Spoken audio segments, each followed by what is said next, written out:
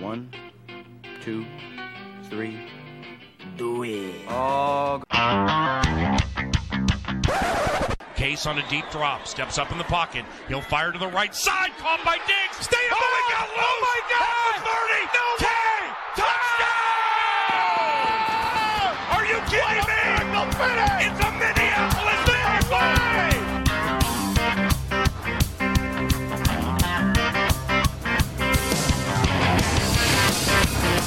We're coming back for another edition of the Scolders podcast.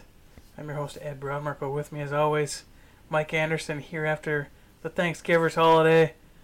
We're back. We're back at it. Here to talk some Vikings, Mike. Yeah. How you doing tonight?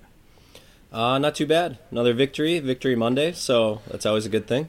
You gotta love it, Victory Monday. We're watching some Monday Night Football between the Giants and the Eagles, two teams who are probably not going to make the playoffs, but, you know, Eagles still have a slight hope, so I guess they're still pushing for it. Yeah. So we'll see what happens there. But as for now, we got a bunch of stuff to talk about in the week. We won't touch on Seattle because that's just, bringing up bad memories. But this week, week 14 in the week, pretty interesting, pretty fun stories happening in this league. First off, Mike, how about that shootout in the Superdome? Hit Scorigami as well. I did see that.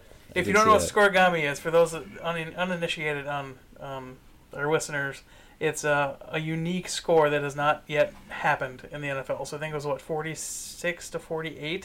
Yeah, I believe so. And that final score has never happened in an NFL game until this weekend. So, wow, just what a game. That game was back and forth all day, and you put up 90-plus points. That's just a show, man. Like, everyone got their ticket price. Yeah, I don't recall many games ever that were as exciting and back and forth as that one. Two of the best teams in the NFC. I think most would say probably the two best teams in the NFC, at least from a national media standpoint. Just a shootout down in New Orleans, and was quite the treat to watch. And I think a lot of us expected a more defensive-centric game, but that is not what we got. At least I, for one, expected. After you saw San Francisco Ravens, you saw that game go 20-23, right? You figure, okay, this game might break 24 because these are a couple of good defense and a couple of good offenses. And in my opinion, usually tie goes to the defense, but not what happened here. I think Drew Brees had 40-some-odd fantasy points, so if you sat him for whatever reason, one, what are you doing? And two, you're probably feeling pretty bad. Right. Yeah. No, it was quite the game. I think, probably a sign of things to come. We've got some pretty explosive offenses here that appear to be, on collision course in the postseason. Absolutely, and it's going to be a fun NFC playoffs. I think, like we've said, I think this entire season, mostly, the NFC playoffs are shaping up to be a really, really fun stretch of football. But you know what? We're a couple weeks before we need to really worry about that. Right now, Vikings are still trying to secure their spot in the division, and we got more around the league to talk about. First off, Denver, what the hell? Taking down the Texans. Texans, I believe, just beat the Patriots, right? Yeah, 6 days prior. So it's, I don't know what to make of Denver. This team seems like it's a lot stronger than their record indicates. Yeah, I mean, they lost a close game or two. Obviously, you look at Minnesota. I think they lost the game on a field goal to, I want to say, Chicago.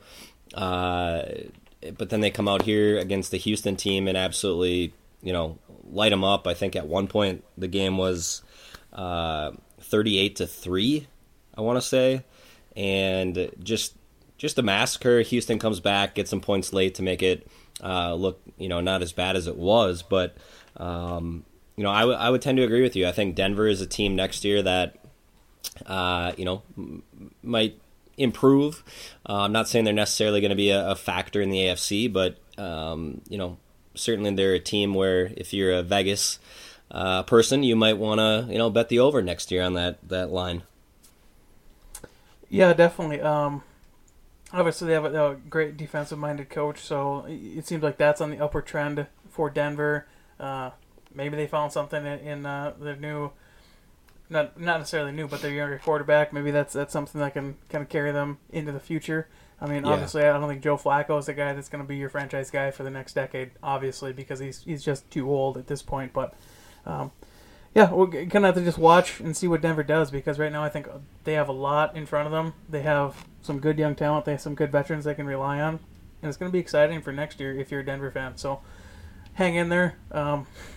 These things go in cycles. You just got to let it work through its course. Tennessee, though, Mike. We've been talking about these guys for, I think, ever since this podcast has existed, that we've been excited for what Tennessee is doing, for the moves they're making.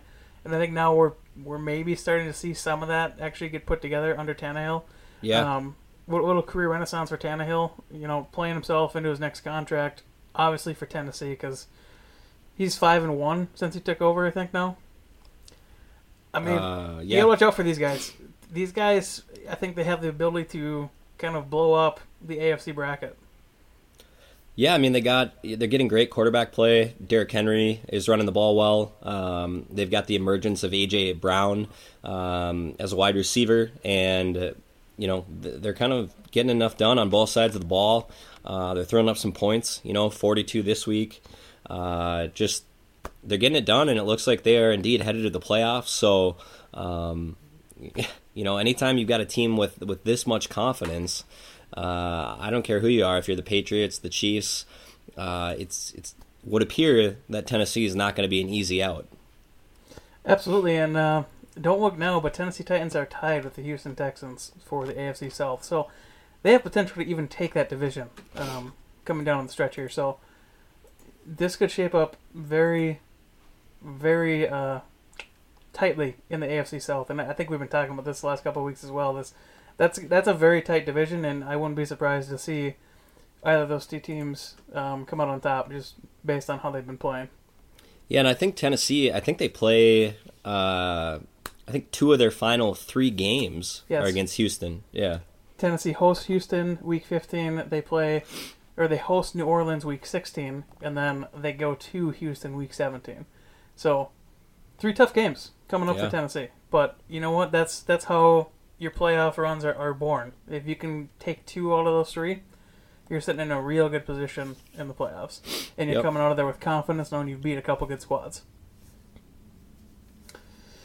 Well, this next talking point you're going to disagree with, but New England's a fraud. Now, okay, I'm gonna list off New England's games here, and I want you to tell me which win is impressive. Opening up the season, 33-3 over the Steelers, without Brown, without Bell. Is that really impressive? Hey, Steelers are 8-5. They are now. 43-0 Patriots over Miami. Is that impressive? 43-0 is impressive regardless of who you're playing. It's the Dolphins, all right? They didn't get a win until like week 12. Patriots 30, Jets 14. Is that impressive? Yeah. No. Patriots 16, Bills 10. Is that super impressive? Yeah, Bills are a good team. You beat them by a score. That's not super impressive.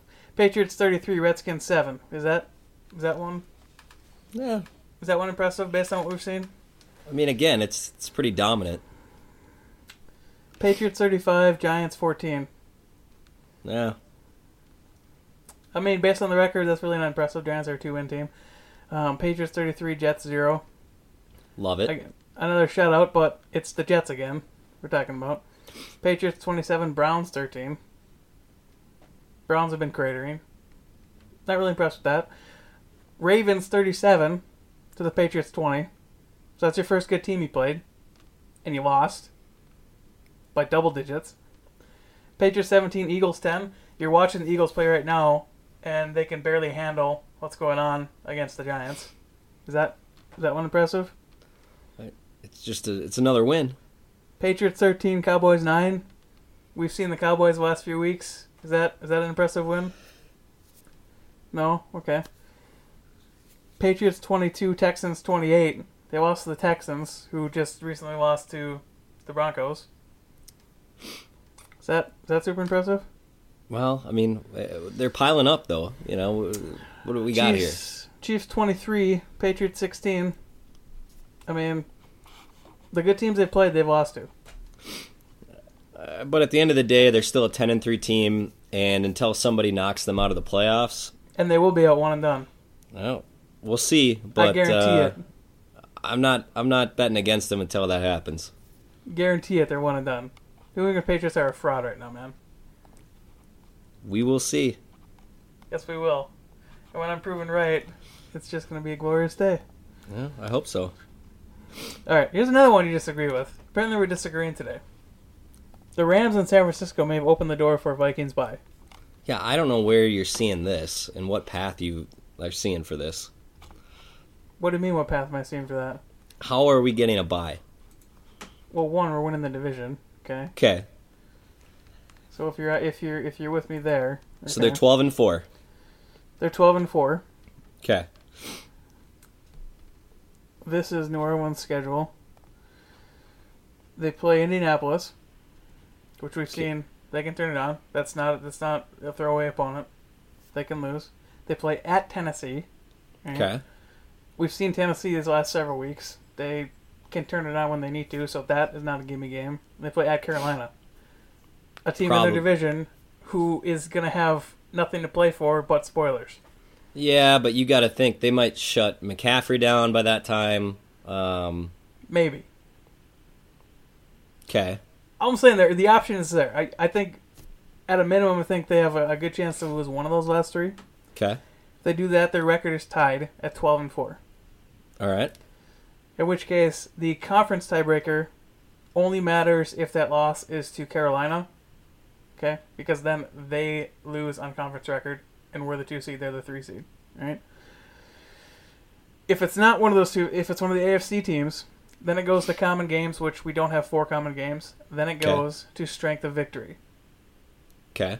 Which I think the Vikings lose on, but I haven't calculated that. Just based on who the Saints have beaten, I don't think we win on that tiebreaker. Okay. But the chance is there. It's open. So you're saying there's a chance just because it is an actual possibility. I don't think it's like it's like a 0.1%. I think it's an actual, low digit percentage, but I think it's significant. I mean, I'm still thinking we have a pretty small chance to win the division, much less get a bye. So, I mean, that's how far ahead of me you are. You gotta have some faith, Mike. Oh. I mean, #faith. That's the deal, right? I mean, I don't know if you saw the Chargers score this week, but they put up a lot of points. Oh, you think we're gonna lose to the Chargers? I'm just saying that you got 3 games that you need to go win.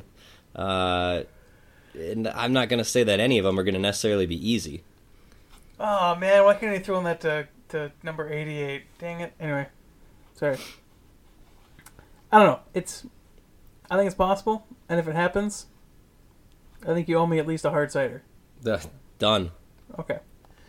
Fair enough. All right. Enough with the run of the league.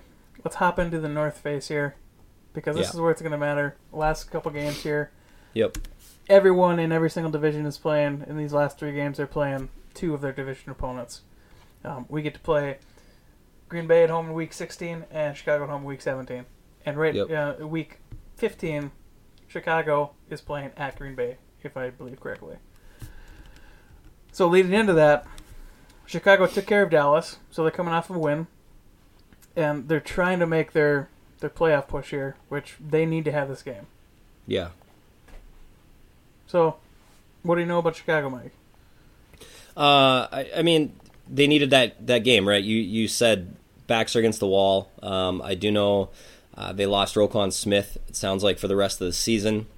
Big loss for them, a guy that generated a lot of pressure and just really was a nuisance out there for opposing offenses. So, pretty big blow for them. But, the one positive is that you're going to have a fired-up Bears team going into Lambeau next week. And it's my belief if the Vikings have a chance to win the division, that is the game that Green Bay could slip up on. Right. I don't think they're going to go to Detroit and lose a football game there. It could happen. You just running through the scores, I think, in the NFL, anything can happen on any given week, but it seems like Week 17, historically, the teams that need to get the win, with the exception, of course, of the Vikings last year. But I don't know. I don't think the Bears are ultimately going to have. I think they're too far behind right now to ultimately get back to the playoffs. But I will say that there's probably a decent shot. They're going to give Green Bay a hell of a run on Sunday, and that's good news for the Vikings. Really, any way you look at it. Yeah, I think you nailed it. That's the best chance we have at taking the division, because we cannot tie the Green Bay's record, because we don't expect them to lose 2 divisional games. If they do, we beat them on overall record, I think, period. So it's going to be an interesting week next week. The path forward for the Vikings is pretty much going to be known at that point, whether it's possible to take the division or if we're just basically going to be resigned to a number 6 seed. Because right now, the 5th seed is going to go to the 2nd place in the NFC West. It just is. It's going to be either probably the 3rd seed for the Vikings or the 6th seed. I saw that apparently one of the metrics or the kind of engines that plays out the rest of the season currently has the Seahawks at like a 28% chance to make the playoffs after their loss. To make the playoffs? Yeah, because their schedule must be brutal to finish, which to me would mean, obviously the Rams beating them was a big part of that. I think they're 2 games in the loss column back from the Rams, but I don't know if that just means Seattle has to lose 2 of its final 3 and then they miss, or I'm not sure. But okay, so it's 36% to win the division. I think that's where we get into the difference there. 36 to win the division. What are you looking at right now? 538. Okay. Does it have the playoff odds on there? Yeah, so Seattle's playoff odds are 98%, which seems about right at a 10-3 record. What does it got Minnesota at? 72%. Okay. Yeah, this was a guy on ESPN. It wasn't the 538, but basically they had it at, I guess the outcomes must have been Seattle loses 2 of those 3, the Rams went out, and somehow they missed it. That's interesting because, you got Seattle plays at Carolina, they play home versus Arizona, and they play home versus San Francisco. Yeah, you'd think, I guess you travel across the country to Carolina, but, like we just mentioned, how close are they to kind of, closing up shop for the year? I know they were officially eliminated this week, I believe. I saw that. Correct, I think, yeah.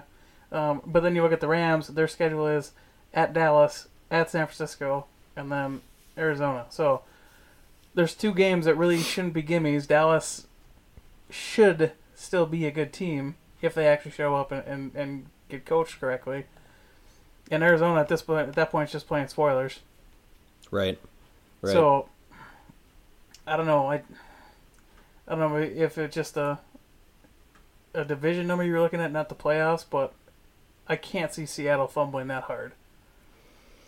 Yeah, I'm with you. I think that they appear to be playoff bound, even with getting having that tough game at the end of the year. But and hopefully the Rams will slip up, because I know they're just 1 game back in the loss column from Minnesota right now. So it'd be nice just to not need to worry if we did slip up one of these last 3. Yeah, it likely could come right down to the wire with the Rams. That's 100% certain. I don't know how we got on this after talking to the North Face, but here we are. What was I going to say here? It's going to be interesting because in these playoffs, there's legitimately going to be a high chance that a 12-4 team are going to be playing a 7-9 NFC East opponent at the 7-9 opponent, and that's just, I hate that. That's just so dumb. Right. Yeah. It is what it is. I mean, this is going to be me standing for the crossover rule again from the CFL. If you are unaware of what the crossover rule is in the CFL, what it is the 6th ranked team, so in this case, the NFC East winner would get knocked out of the playoffs. This is also, you'd have to do the reseeding, so it would just be straight 1 through 6 seeding. The lowest record would get knocked out if the other conference had a 7th ranked team with a higher record. So in this case, you could potentially have, I mean, the Raiders could get up there, the Colts could get up there, the Browns could still get up there, Titans or Houston could get up there, because we forgot about the Bills at 9-4. They're technically a wild card team right now. Right. So one of these teams would then knock out the NFC East participant, and you'd have an interesting playoff format. I don't know, just food for thought. It's an idea. I think it's a good one, but, yeah, anyway. So, the North Face. Talk about Chicago, talk about Dallas. Green Bay this week kind of barely pulled out the win against Washington, which, I mean, can we really say that without saying it to ourselves, too? I mean, we only beat them by 10, but... Yeah, I had a chance to watch that whole game, and, Green Bay was basically up by 8 the whole time. I think they jumped out 14-0 right away, and then Washington ends up getting a touchdown, misses the extra point, and just kind of stayed right there for most of the game after that.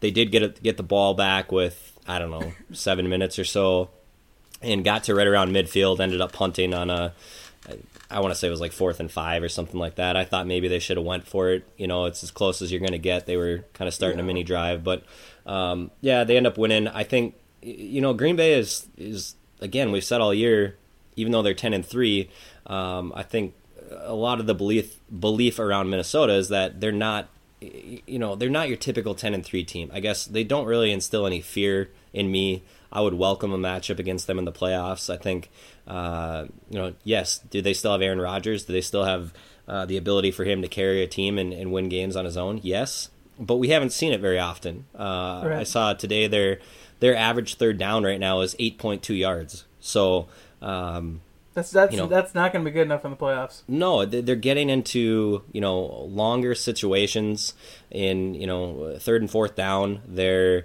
defense, while they've generated some pressure, I think there's still some concerns there. I don't think they're using Aaron Jones as much as they should. So I know this isn't the Packer podcast, but it's a team that I think has a long way to go. I'm really curious how they're going to come out and play next week. I guess a nice thing for those of us that are passionate about football and kind of care about how this is going to play out for the Vikes. I believe Green Bay and Chicago would be the noon game that should be televised. I would assume as the game of the week for Fox, and then the Vikings now play at 3:00. For those of you that did not hear, it's flexed out of Sunday Night Football. So you're going to have an opportunity to watch both. Get a great preview of a couple of the opponents to come here, right after the Chargers. Yeah, definitely. If you're in Minnesota, you're probably going to get that game, and like you said, it is exactly true. Bears Packers at 1 p.m. We're probably going to get that game, and I think we'll also get Titans Texans possibly. I think that's the premier game on CBS, so we'll get both of those at noon, if I'm not mistaken. Right. Then, as you said, Vikings Chargers flexed out because Chargers are now eliminated, so they play at 3:05 instead of Sunday Night Football, which honestly, I'm kind of happy with. I'd much rather have the 3:00 game than night game, especially when you're on that side of the country. Just doesn't seem like we've done very well at night games on the West Coast. Because what do we have? We had the really late Monday Night Football game opening 2016, if I'm not mistaken, where we got pretty much destroyed.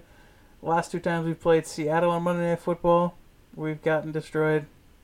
So, I'm happy with that. Okay.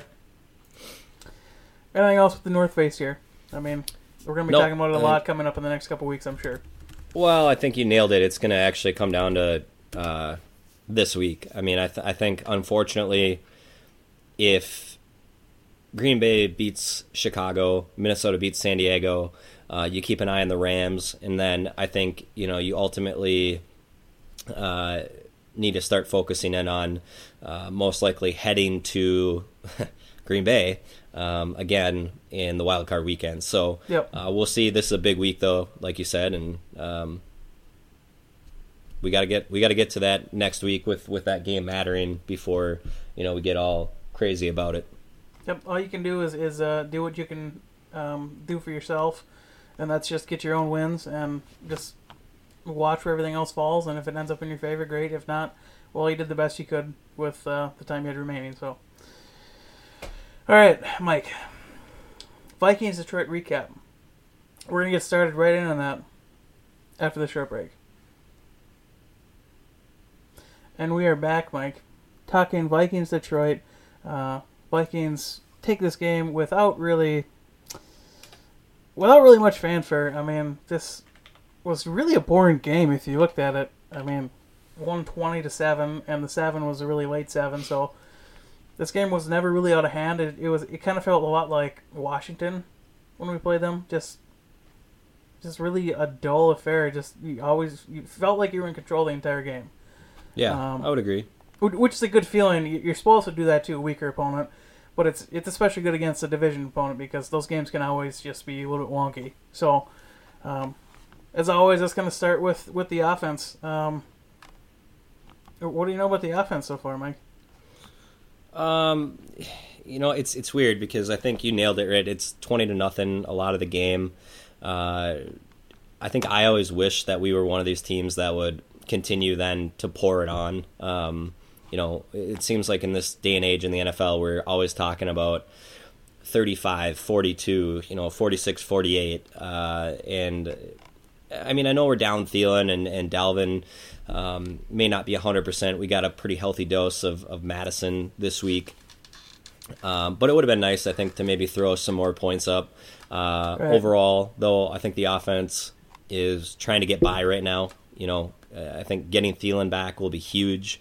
Diggs still had some really nice catches this week, which it seems like is a statement we're making every single week.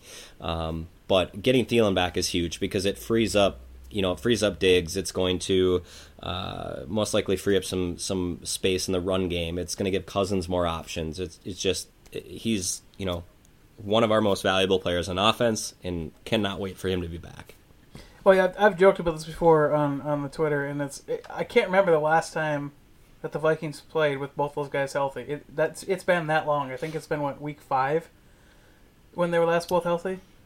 Yeah, I think PA said it's essentially he's been out 7 weeks if you count when he came in for whatever 2 plays against Kansas City, I think. Which I really don't because I mean he was in and then he was gone. So really, that after that first series of Detroit, that's when he was gone, and we haven't had him to rely on him since. So you look at least personally, I'm looking at what this Vikings offense is doing without Thielen, and seeing how it's still being able to move the ball. These guys are still getting open. We're still completing these passes. Diggs is still getting open downfield for these long catches. And then you just salivated what's going to happen once there's another premier option in Thielen on the field. And getting him healthy, getting him 100% healthy and ready to go for the playoffs is going to be key. Because I don't want him to start if he has any chance of re-injuring that thing. Right. Just keep him sit. Like we can tread water and we can get there, but you got to get him back healthy because this offense is a whole different level when he's there with Diggs and with Cook and with Rudolph and with Irv Smith. It goes to a different stratosphere. Yeah, I mean, I think he's a game-changing wide receiver, one of the more unique athletic receivers out there. Just his ability to get open, such a clean route runner. I think, we've said it many times. We need him back, and it just opens so many doors for the rest of the offense. Absolutely. So hopefully we'll get him back this week. If not, having him back for that Green Bay game, that's going to be huge. So at the very least, I want him back for that because we're going to need him. Kirk Cousins, rather pedestrian day, but pretty efficient. No mistakes really, except for the potential interception that ended up as in a Bradbury first career reception, which is funny if you're into the PFF grades. If you look at it, Bradbury has like a 60.3 receiving grade. So I thought that was funny that he has a passing grade. Nice. So, yeah, I mean, Kirk has been pretty solid since week 4. He's just been consistent, and even in the losses, it seems like he's been very consistent, very mistake-free. And when there are turnovers, it's typically either not his fault or he was really completely blindsided way before it should have happened. So, Right. I think you got to be happy with the player getting out of Kirk. Yeah, I mean, I would agree. I think it's an efficient day. He did enough.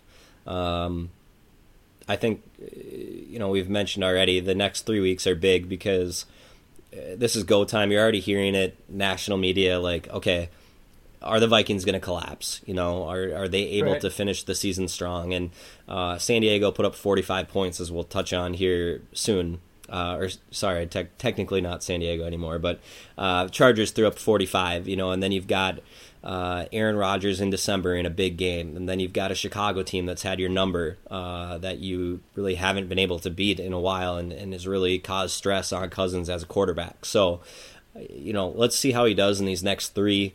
I think he's obviously changed the narrative quite a bit this year, but now we're getting to the point where can this team and Cousins change the narrative that, can Zimmer go out and win these big games? And Right. I think there's more to it than Cousins. You've got to be really happy with how he's playing. He's got like 26 touchdowns, 4 interceptions, something like that. I mean, he's playing really well. And a note, of the 4 interceptions, 3 of them came off of batted passes to Stephon Diggs.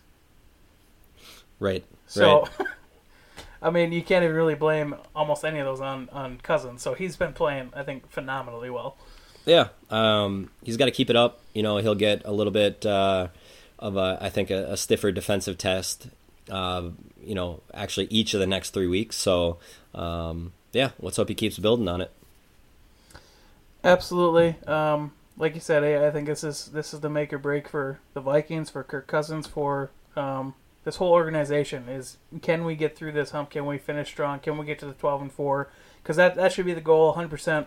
And you let the chips fall where they lie with the division. I mean, you're Right. 12-4, and if you end up being a wild card team at 12-4, I mean, some years that's how it goes. Yep. Couldn't agree with you more. I mean, I was just talking with somebody the other day, and it's like, we got to think about this whole season in context. If they go 12-4, every single Vikings fan would have been ecstatic at the beginning of the year if Right. we would have said, "Hey, you're going to go 12-4 this year." Doesn't matter, the fact that it might not be good enough to win a division, it might be the worst seed, you might not be hosting a playoff game at all. Those are kind of intangibles that we don't have control of. So, season still on track to be really solid. Let's hope that maybe we get a break here this week and Chicago does us a favor. And you never know. There's still 3 weeks left. A lot can happen. As you mentioned, we still could fight our way to a bye. But yeah, we'll see. Well, just fathom this, all right? There is a legit possibility that we could end up with a wildcard team at 13-3 and a wildcard team at 12-4. That is a legit possibility. Yeah. That is absolutely bonkers insane. I don't remember the last time we saw something like that. Maybe one team is like a 12-4, 11-5 is a wild card, but that is absolutely insane. Right. So, I mean, my first prediction, or my original prediction, when I do, is I have this calendar at work, right? It's got a blank sheet in the front. That's where I mark off what the Vikings did. Behind that is another schedule, right, that I put down my realistic prediction for wins and losses. I had us going 11-5. So if we end up 12-4, I'm ecstatic. If we go 11-5, that's exactly what I expected. Right. So, anyway. Yeah. BC is the real deal. Yeah, you're in? I am all in on BC. He has shown me so much since Thiel's been out. He's a true wide receiver 3, and it's the 7th round pick, I believe. Just, I mean, you can't just be more ecstatic about hitting on this guy in the 7th round. I mean, you look at the Vikings wide receivers. Your 1A, 1B is, I believe Diggs was a 4th round, and then an undrafted guy, and then your 3rd guy is a 7th round pick. Yeah. I mean, that's awesome. No, I mean he's come in and done quite a bit more than you would have expected this year. Just was out there basically the same amount of plays as Diggs this week, and able to get it done. Had the nice touchdown catch. I think obviously we'd love to live in a world where Thielen and Diggs are both healthy, and we're not relying on him as much as we are right now. But he's gaining a lot of experience. The team is still winning. Yes. So only positive things. I think we've got a lot of young guys that are coming in and getting a good run due to a lot of different injuries, and that builds character. It builds depth. I think for Zim, it builds trust and confidence in some of these younger players. So you're able to almost get a glimpse of the future without having to just take a chance on someone. You're able to actually get a little bit of tape on a guy and see what they're doing well, see where they can improve, and Right. I know the focus here was on Johnson, but I think across the board we've got other guys that are doing the same thing. I mean, look at Garrett Bradbury. His season's been just a trajectory upwards of what I've seen from him personally from my background of O lineman. I see him getting better and better every game. I see him making more complex, more difficult blocks, and he's absolutely crushing it. He had a couple really, really nice blocks this past Sunday. And you look at Alexander Madison. He's coming in. He's playing very well. It almost seems like you see almost zero drop off between him and Cook. Obviously, that's not true, but I mean they're interchangeable there, so you can kind of give those guys a break, keep them fresh. And like you said, the BC, all these other young guys are having across the D line, across the corner group. It's just good to see, and that's kind of the resiliency and the depth you need to have to make a deep playoff push. Because some of the guys are going to get hurt. It's just what's going to happen. It's just natural for that to happen. And being able to rely on those guys in the stretch run and know that they're going to step up and play well because you've seen it before. I mean, that's a huge feather in our cap that we can rely on. Yeah, I can't agree with you more. So, all right, well then on to the next point. Is Treadwell good? Hey, I've always liked Treadwell more than in general the state of Minnesota. So, I always thought when he got the ball, looked like a football player, looked like someone that, kind of finished hard, I guess, a guy that's tough to bring down. And, I'm really happy that he's had a couple of nice catches here. Even the long touchdown last week, I feel good for the guy.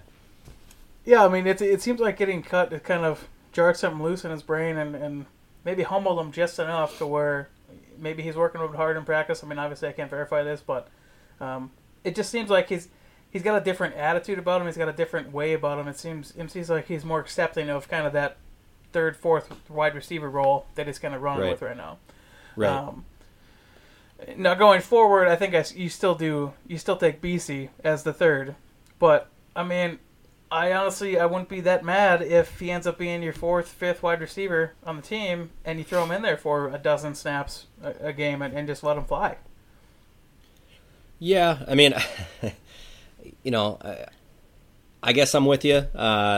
Obviously, you've lost a little trust over some of the situations. You look at the Green Bay game last year and whatnot, but he did have a touchdown in that game. So I mean, how mad can he really be? I think he's going to be there if this team cannot get healthy. I think it's someone that obviously knows the system a little bit and knows the players. Again, you get a little bit of that camaraderie and whatnot, right. But we'll see. I guess I'm kind of hopeful that he's not making a huge impact down the road here, but yeah, because that means probably someone else is hurt. So right.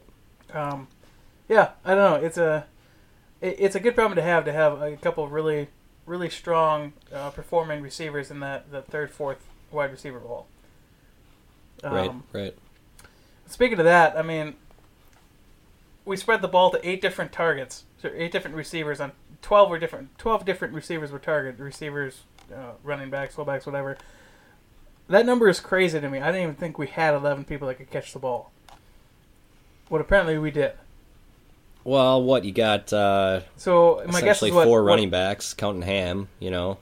Well, but was there a fourth running back? Because it would have been what? Cook, Madison, Ham, right? Yep. BC, Diggs, Treadwell, right? So that's 6. Then my guess is what? The 3 tight ends: Conklin, Irv, Rudy. So that's 9. Where are your other 2? I think didn't Amir Abdullah have a catch? Okay, so we're at 10. And then Bradbury. Yeah. 11, but who's the 12th for the target? But There were 12 targets. yeah, that's what I read. It looks like Alexander Hollins had that one over on the right sideline. The rookie. Okay. Yep. Okay. Had a target. Yeah. Okay. But yeah, it's the Garrett Bradbury reception that's throwing us off here. That's getting us to 11. Just so we're clear. Setting records for rookie receptions as a center. I'm telling you, man. That's right. It's breaking all kinds of records. But yeah, anything else on the offense? I mean, it's exciting. It's good to be this excited about this offense. We haven't had this in quite a while, and I'm here for it, man. Yeah. No, I'm with you. I think let's hope they can keep it going. All right. Next unit, special teams. If we would have been talking about this in Seattle, I would have been pissed because we had a lot of crap go wrong in Seattle. Right. But no missed kicks. Coverage seemed decent. Punts were very good. Put in spots where we could down it or it was fair caught. The only caveat here was I think Hughes was injured late in the game, so we had a backup punt returner. So we'll have to wait and see kind of how that pans out. Yeah. The last time Hughes was out, I think we fumbled it twice. Okay. Well, I'll keep an eye on the report here, obviously, in a day or two, and see where we're at heading into the weekend. Yeah, I think did we have BC back there catching punt after Hughes was out? If I'm not mistaken. That would make sense. We saw that a little bit in the preseason, I believe. Okay, so yeah, a storyline to keep an eye on. Could potentially factor in, especially if in an outdoor stadium at the West Coast. So we'll see how that goes. But for now, we have a kicker. He's relatively decent. He's not Brett Maher missing kicks, who is now being replaced by Kai Forbath, who was recently cut by New England Patriots, who then now they don't have a kicker because Nick Folk was still out, and I don't know who they're signing. And then Adam Vinatieri is now on IR. And yeah, I guess I'm happy just to have a kicker whose leg hasn't fallen off. Yeah, there you go. I mean, I still don't think he ranks in top 5 kickers, so I'm not buying that Bailey jersey yet. Well, we got time. We got 3 more games. It's true. So we'll see how that pans out. I believe if I win that bet, I think you owe me like a 6-pack or something, if I remember right. Yeah, I think that's accurate. Okay. So here's hoping for a 6-pack of some ciders or something other delicious thing. But special teams, I'm done with this topic unless you have any strong evidence to the contrary. No. Okay. Defense. It's better if we don't have to talk about it, right? Yes, absolutely. Defense. So, bounce back game from giving up 37 to Seattle. Pretty stout against the Detroit team. I mean, I don't think they scored until 10 minutes left, something like that? Wasn't it? I thought it was even later than that, wasn't it? It very well could be. And I have to look at the Pro Football Reference one. But yeah, pretty stout outing. I think we held them to 60 some odd rushing yards, something like that. Yeah, I thought it was good. A lot of pressure. It honestly felt for a while there. It's like, has Detroit crossed the 50 yet? You knew they had maybe a time or two, but it was just one of those games where it felt like the field was tilted, in our favor. 2 minutes 14 seconds remaining is when they got their touchdown. Okay, yeah. But yeah, like I said, a great bounce back for the Vikings defense, and I'm just because you just mentioned it, and I'm kind of taking a look here to see exactly how far they got. So they got in the first quarter they got up to the Minnesota 40, but then were sacked for 14 yards by Daniil Hunter. So they punted from the Detroit 46. Got to the Detroit 21 punts. They got to the Minnesota 27 missed field goal. Right. So Matt Breida missed a field goal with a minute left in the 2 minutes. So also able to able to get a touchdown at the end of the half. The Vikings were. So overall, good showing there. Defense getting this ball back, and Vikings able to take advantage with 40 seconds left. Yeah. So, as we said, great bounce back for the Vikings. I don't know how sustainable this is because this is obviously a weaker team without Stafford. They're playing with their third-string quarterback. But, hey, that's a great showing for the defense. That's a great confidence booster. You can build off that. You can build off what we did here. I think Harrison Smith had a great game. Seemed like he was making tons of plays. Saw him doing his kind of shadowing thing up in the line. I just love when he does that. Freaks the quarterback out. So, any other Dirty Harry appreciation? No, it was good to see him have a good game. I think I heard, a little bit last week, that even Harry had a bad game in the Seattle game, and the defense overall, I think, you can't give up that many points. So I think it was just a nice bounce back. Again, maybe it's an inferior opponent, certainly with the quarterback that was out there for them. But, much like I said, it's impressive if the Patriots shut someone out. It's impressive in the NFL if you can hold a team to, a very minimal amount of points. Yeah, especially hold them to that with 2 minutes remaining in the game. Basically, the game's over at that point. But, another thing just regarding the secondary. We did this corner rotation thing, and I think part of this was Xavier Rhodes didn't start the game. He was out the first couple series.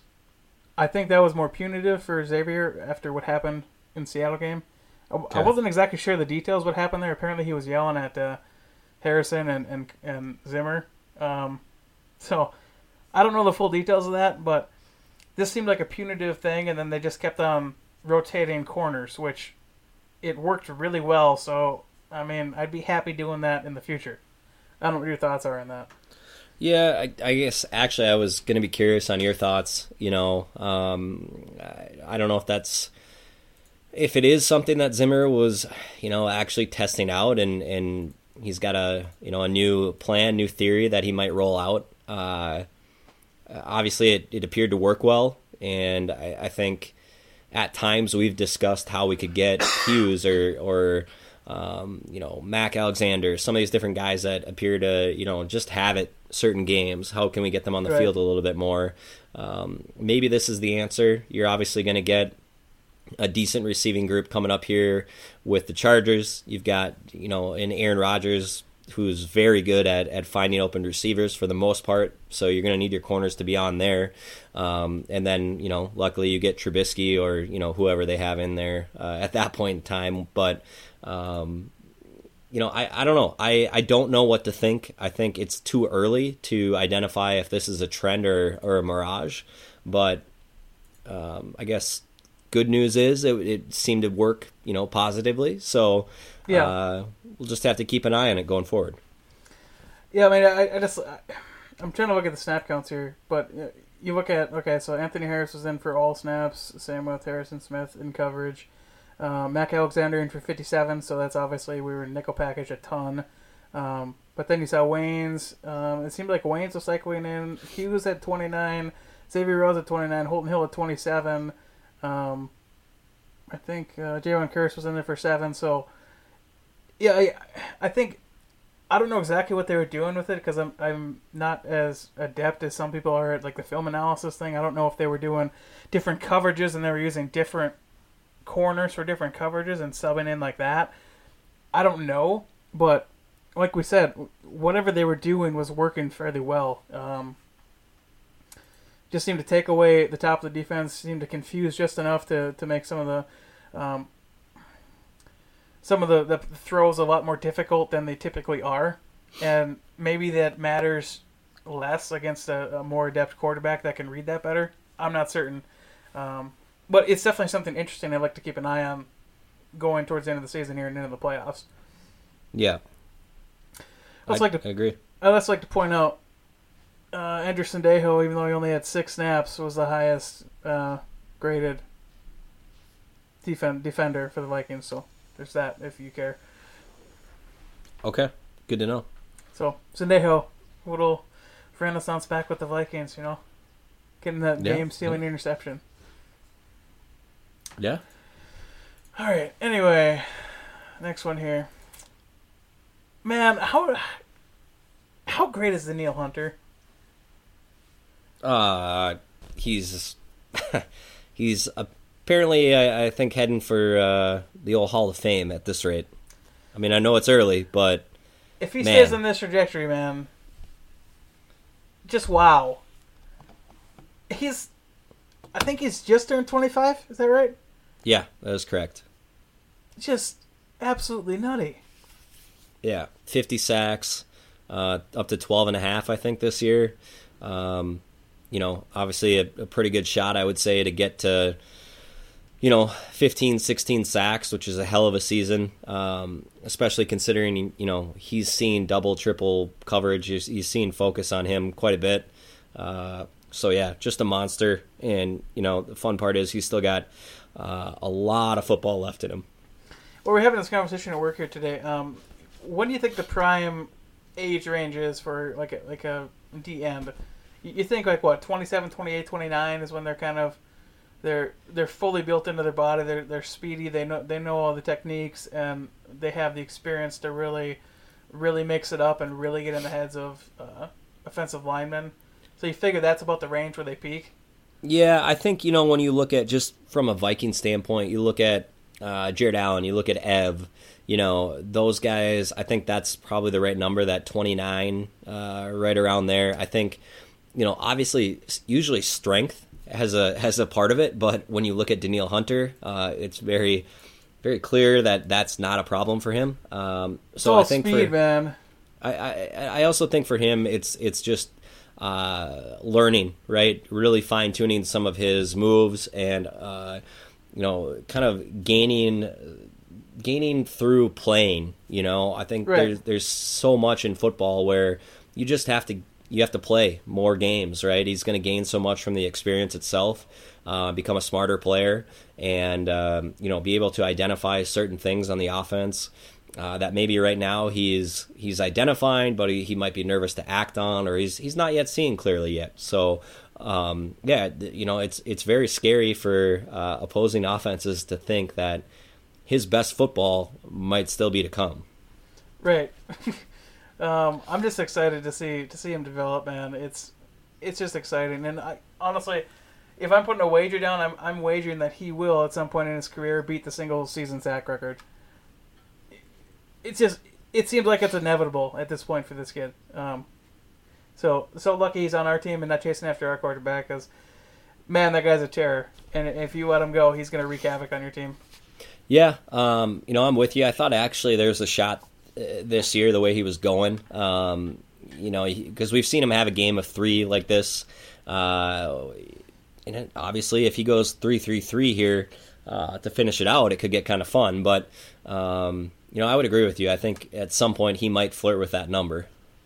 I mean, right now he's at 13, like you said. So, yeah, he could potentially get there. Like you said, 3-3-3 gets you half away. Don't necessarily think that's going to happen, but hey, right. We've seen crazier. Yep. But yeah, it's just going to be fun to see this kid develop. It's just crazy to think he's not even in his prime yet, and he's still doing this. So anyway, anything else on the defense before we wrap up the Detroit recap? No, good game. I think that's kind of a recurring theme we want to see. We want to see them build on it. Let's keep it going. Keep it going into the Chargers. So, the Chargers, as we mentioned before, have been eliminated from playoff contention. Yep. So, Mike, what do we know about the Chargers here? We know that it's a team that had a frustrating season. a team that I think before Derwin James was injured in the preseason, a team that I had considered picking to come out of the AFC for the Super Bowl. Then you run into a Melvin Gordon holdout. You run into, like I mentioned, the James injury. They had a few other injuries there early on, and then you combine that with them losing some heartbreaking games. They've lost games in ways you can't even fathom this year. I was just looking; they actually have the sixth best differential in the AFC, and I think it's by what? They just beat freaking Jacksonville by 35.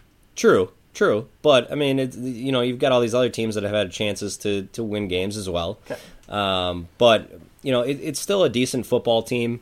I think the fact that they're just eliminated, I'll be curious to see if we already start to get some inactives or guys shut down. But you've got a team that's got talent on both sides of the ball. I think on the offensive side, you've got an aging Phillip Rivers that has struggled a little bit, but still got weapons. Keenan Allen, Austin Eckler's been really good this year. Melvin Gordon, obviously one of the better running backs in the NFL. And then you flip over to the defensive side with, again, Derwin James coming back. You've got Bosa. I believe they've got Casey Hayward and some others out there in the secondary. So really some talent. Just haven't been able to put it together this year. So I don't really know what to expect for what we're going to get. I have a feeling you could see a team that just lays down. But then I look at this score from last week, and that's a bit alarming. Definitely, and if this was 2 years ago, it'd be even more alarming because it'd be against Jacksonville, who at some point their defense is completely not even close to what they were in 2017. Right. But I'm gonna be, like I said, I'm gonna be curious to see what they do going into this game. The smart money, if I'm owner GM of the Chargers, I'd be shutting down Keenan Allen right now. He's often injured. You want to protect him as much as you can. Get him back for the start of next year when there's still a chance and everything's on the table. Right now, there is no reason to be playing some of these guys. Like some of them, young guys, sure, you play them, get them more reps. But a guy like Keenan Allen, I don't really see why you need to play him. Same with Rivers. Like, you know what Rivers is. Why do you need to put him at risk?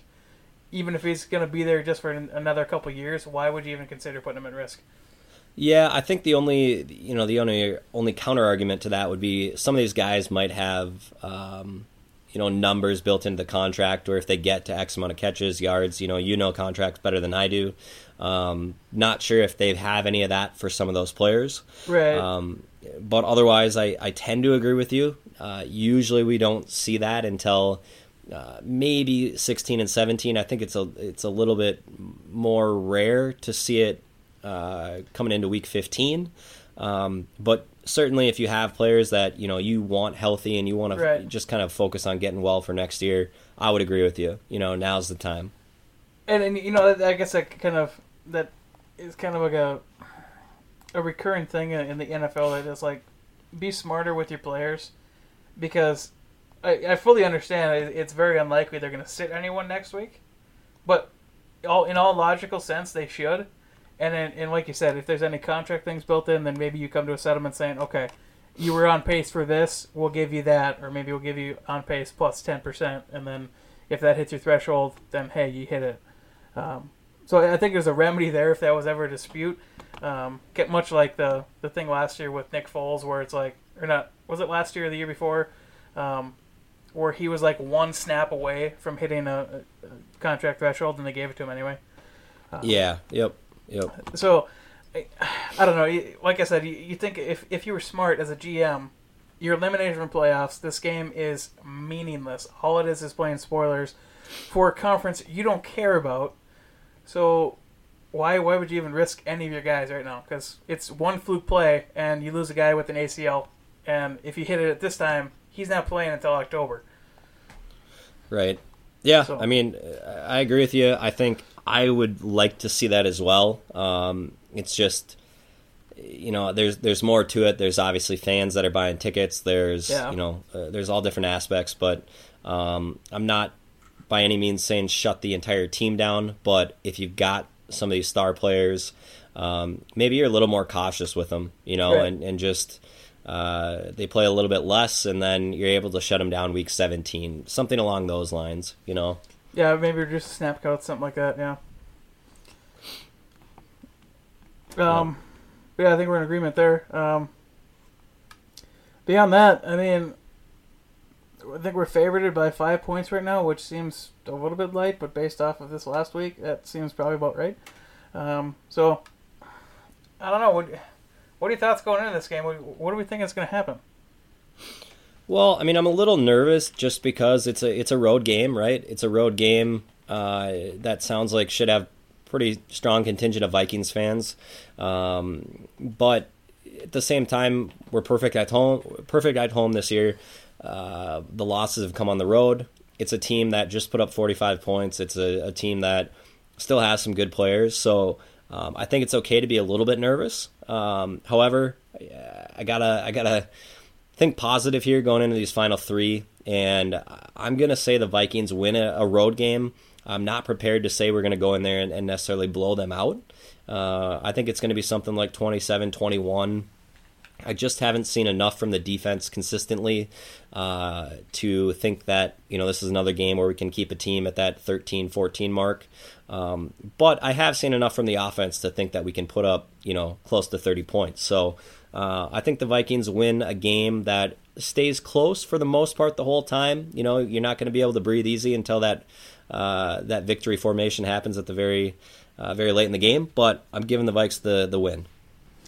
I think I'm in the same vein there. Just the defense has not been consistent enough for me basically the entire season to make me think that we can shut down even a team that's eliminated from the playoffs. And I think it's going to be something like a 34-24, and that's with the assumption that Thielen is playing. And I think we put up a lot more points than we're used to in the last several weeks here. Just because it's that big of a boon having him on the field and that big of a mismatch with the opposing defenders. So I think it's going to be 34-24 if Thielen plays. If he doesn't, I think we lose a touchdown and it's 27-24. That's where I'm at. Okay. All right. Closing thoughts here, Mike, as we hammer the home stretch here. I mean, we're already one game into the fourth quarter of the season. Like, I can't even believe that right now. Yeah, it's going to happen fast here with you got the holidays, everything else going on. I think my closing thought is I want to see Zimmer and Cousins and this team, this veteran-laden team, get it done, get into the playoffs, and I don't care if they need to win 3 games in a row on the road. I want to see this team go in and win some tough football games. I think they've proven, with the exception of that Chicago game, that they can stay close. And I look even closer in the second half of the season. You go into Seattle and play a tough game. I think they're capable of doing it, and it's just there's one small play here or there on each side of the ball that's cost us. Right. And let's see if they can actually go and eliminate that. It feels like the same narrative that we've had year in and year out with different coaches. It's just, can they go and just get it done? And they certainly look like they're going to put themselves in a position to have a chance. And, man, I'm just hoping we get to see them go out and actually do it. I don't think I'm going to add to that because I think that's perfect closing thought of where we're facing, where we're headed. So, with that, I'm at Namox7 on the Twitter. I am Muskie_Mike. We're the Scolders Podcast, part of the Clam in the Pocket Network. Daily Norseman, everywhere you listen to podcasts. We're out there. Go check out the rest of the network there. A lot of good shows going on there. So, thanks for listening. And tell your friends, tell your family. Especially over the holidays here, you're going to have some free time. Maybe check out our back catalog. Bi-Week Buzz. That was a fun show. Yeah. Got a little bit sloshed there. I've been told the next morning was rough. Yeah, not a fun next morning, definitely. But you know what? We got it done. We sacrificed our livers for you, our loyal listeners. But that's it. That's it, Mike. That's all we got left to do here. Say Skull Vikes. Let's go. Skull.